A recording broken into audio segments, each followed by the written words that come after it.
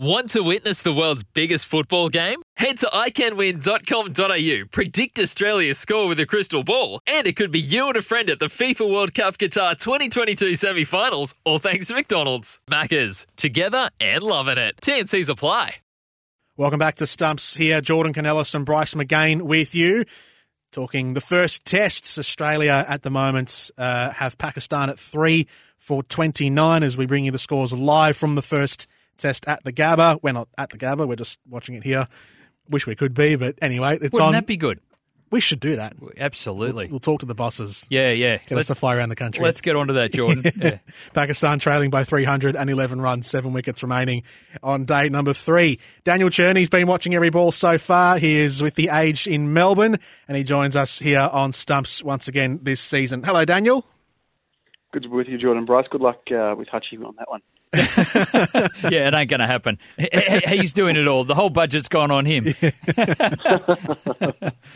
What have you made so far of the first 3 days, or most of the first 3 days anyway? A couple of hours left in day number 3, but Australia clearly in the box position right now, in the box seat. What have you made of the first 3 days so far of this Test match? It's been a pretty brutal display from Australia, particularly days 2 and 3.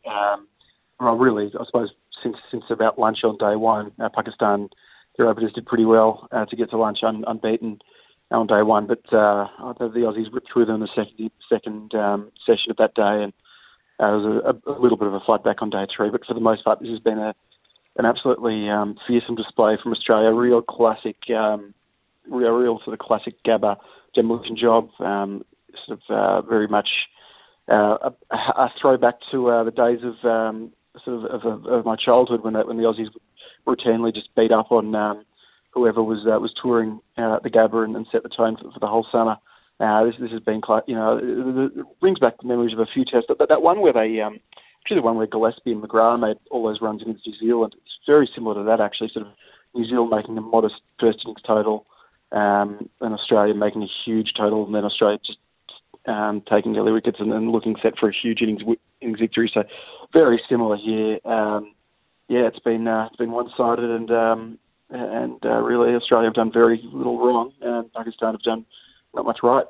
Daniel, you make a good point that it has been, all Australia's going. But in that first session, when Pakistan went out there and they left the ball, they were so disciplined at the way they played. I thought, hold on.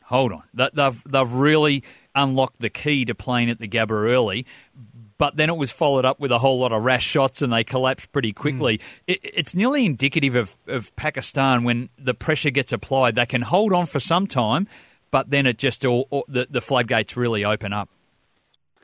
Yeah, I think you're right, Bryce. They haven't shown a lot here, Pakistan. The middle order has crumbled. Babar Azam, we know he's such a talented player. I mean, he probably typifies it more than anyone. He's such a talented player, and his white ball record is so excellent, but it just hasn't been able to make it click in Test cricket so far.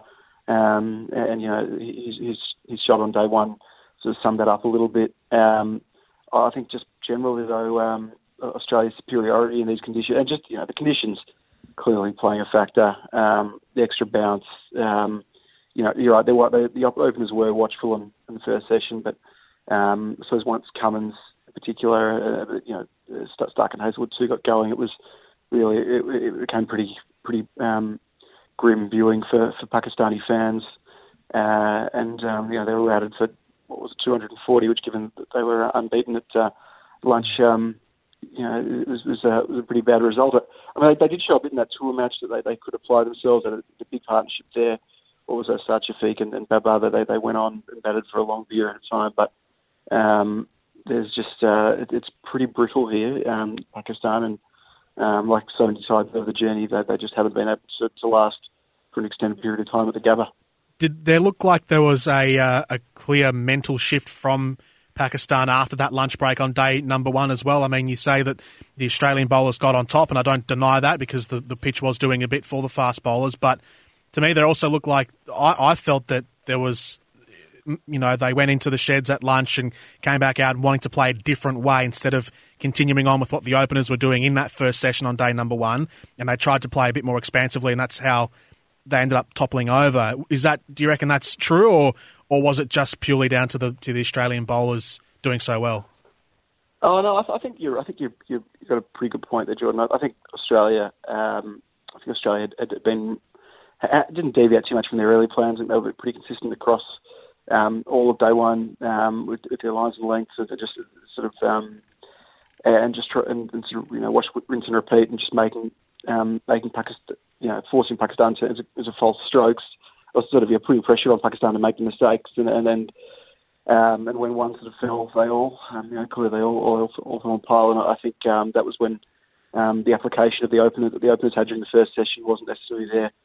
Or probably wasn't there during the second session. So while there was some craft and guile shown by the Aussie bowlers, clearly it's a combination of both, and Pakistan went up to it. So whether that's who knows what you put that down to, whether it's just a lack of application, whether it's a mental failing, or it's a technical failing, whatever it was, they clearly went up to it. And the results were there for all to see pretty quickly. Daniel, do you think a story out of this is maybe the success of the selectors, that they've made a change at the opening position, and Joe Burns rewarded them handsomely with a 97, and obviously he was devastated not to make 100, but also with Marnus Labuschagne, that they've showed a lot of faith in him. They've spoken about his resilience. So are the selectors on the right path here to getting that formula right, particularly for our top six bats? The bowlers pick themselves, but for the top six bats? Yeah, no, I think you're right, Bryce. I think Australia's selectors, it's sort of a national pastime, and to pot the selectors, and that's understandable. Everyone's got an opinion, and it's good. It's healthy for Australian cricket when people care about the Test side enough that they have opinions and don't like certain people on the team and want others there. But I think overall the selectors have done a pretty solid job in the last 12 months. I think probably the most controversy ahead of this test was the inclusion of Cameron Bancroft in the 13, but he's not playing. And Burns, I think, he's shown again that he's backed up his pretty solid record in Australian conditions. He's got test average of 40 getting into the test, so he's a reasonably proven player. He probably hadn't quite done it consistently enough across Shield cricket and international cricket to sort of be an absolute lock, and that's why others have got to look in across the journey. But I think he at the moment is sort of he was the least. So I don't think he'd made an absolutely compelling case to be selected, but he'd probably had the least crosses against him. Yep. And therefore, and back that up. I mean, admittedly, this is not Test cricket. It's an absolute pinnacle.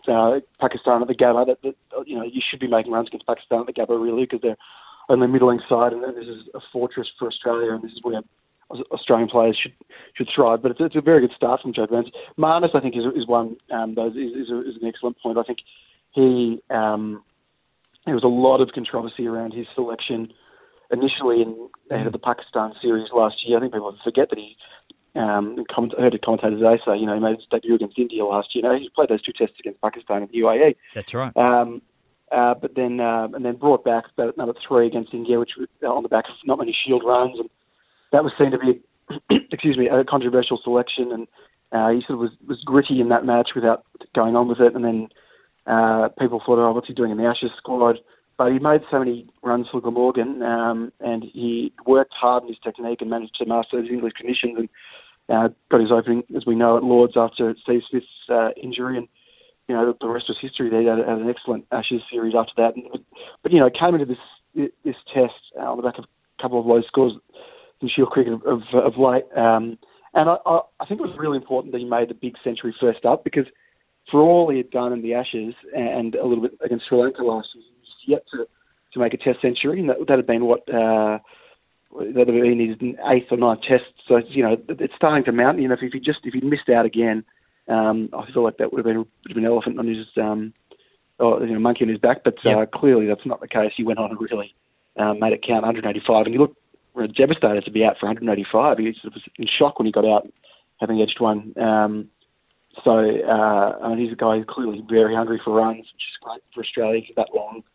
And he looks like he's going to be a test player for a long time now. So, yeah, I think Oh, sorry. Yeah, no, I was agreeing with you that I certainly think he will be, and we've probably just seen the making of him. We've seen the development from, as you said, and you painted the history picture so beautifully, which is what he's come through, and we want more. Show us a bit more. And it's been a very quick development as well from point A to point B to now. It's been a very quick development for Marnus Labuschagne over that time. Indeed, it has. Yeah, I think you're right, guys. He's been. And the selector's been vindicated. I mean, sometimes, it was probably the stats probably didn't comply. I mean, his stats were always a little bit better than I think people gave him credit for. Like, he'd actually had he certainly hadn't been a terrible domestic player for Queensland. He'd been a pretty good player without absolutely dominating. So maybe he was picked slightly earlier than the stats would otherwise suggested. But, it was one of those sort of hunch calls. And, we criticise the selectors when they miss on some of these, but they clearly struck with this one. So all credit to them. So Steve Smith would be on the outer. He's failed. That'd be it'd be some pressure on Steve Smith now, wouldn't there be? Is that on the newspaper tomorrow? I think actually I would expect to read a little bit about Yasir Shah, who actually went for a double century today. But I think he's got Steve Smith 7 times in Test cricket, so he is one player that does seem to have Smith's measure. I think that's over a fair period of time, but clearly, obviously, but you're being facetious there. Yeah, of course.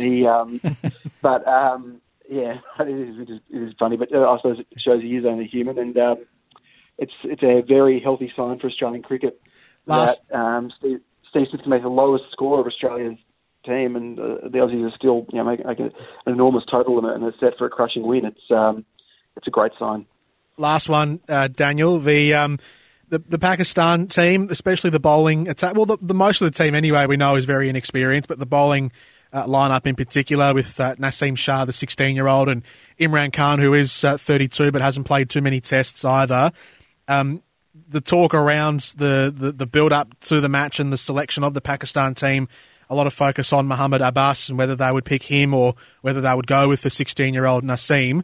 Abbas left out. What's your thoughts on that? And was that a major blunder in hindsight from Pakistan to leave him out of their lineup? Look, of course, it's always easier in hindsight, and I think you've got to preface that whenever you comment on these things. But to me, it looks like a ridiculous call. I mean, he mightn't have been quite at his best over the last 12 months. He's had some injuries. They thought he wasn't bowling as well in nets, but he is, he's a world-class bowler. I think he was ranked as high as number 3 in the Test bowling rankings around 12 months ago. I mean, he destroyed Australia in the UAE last year, just make them look silly. And these aren't conditions. You expect you go over the UAE, it's all the spinners that dominate. It was a guy who doesn't bowl particularly fast. He bowls on 120s, but he's just that seam and a little bit of movement, and the precision. It's just masterful. So there was a really good piece actually for your listeners on Quick Info by Pakistani journalist Osman Samiuddin, who's an outstanding writer and knows more about Pakistani cricket than pretty much anyone.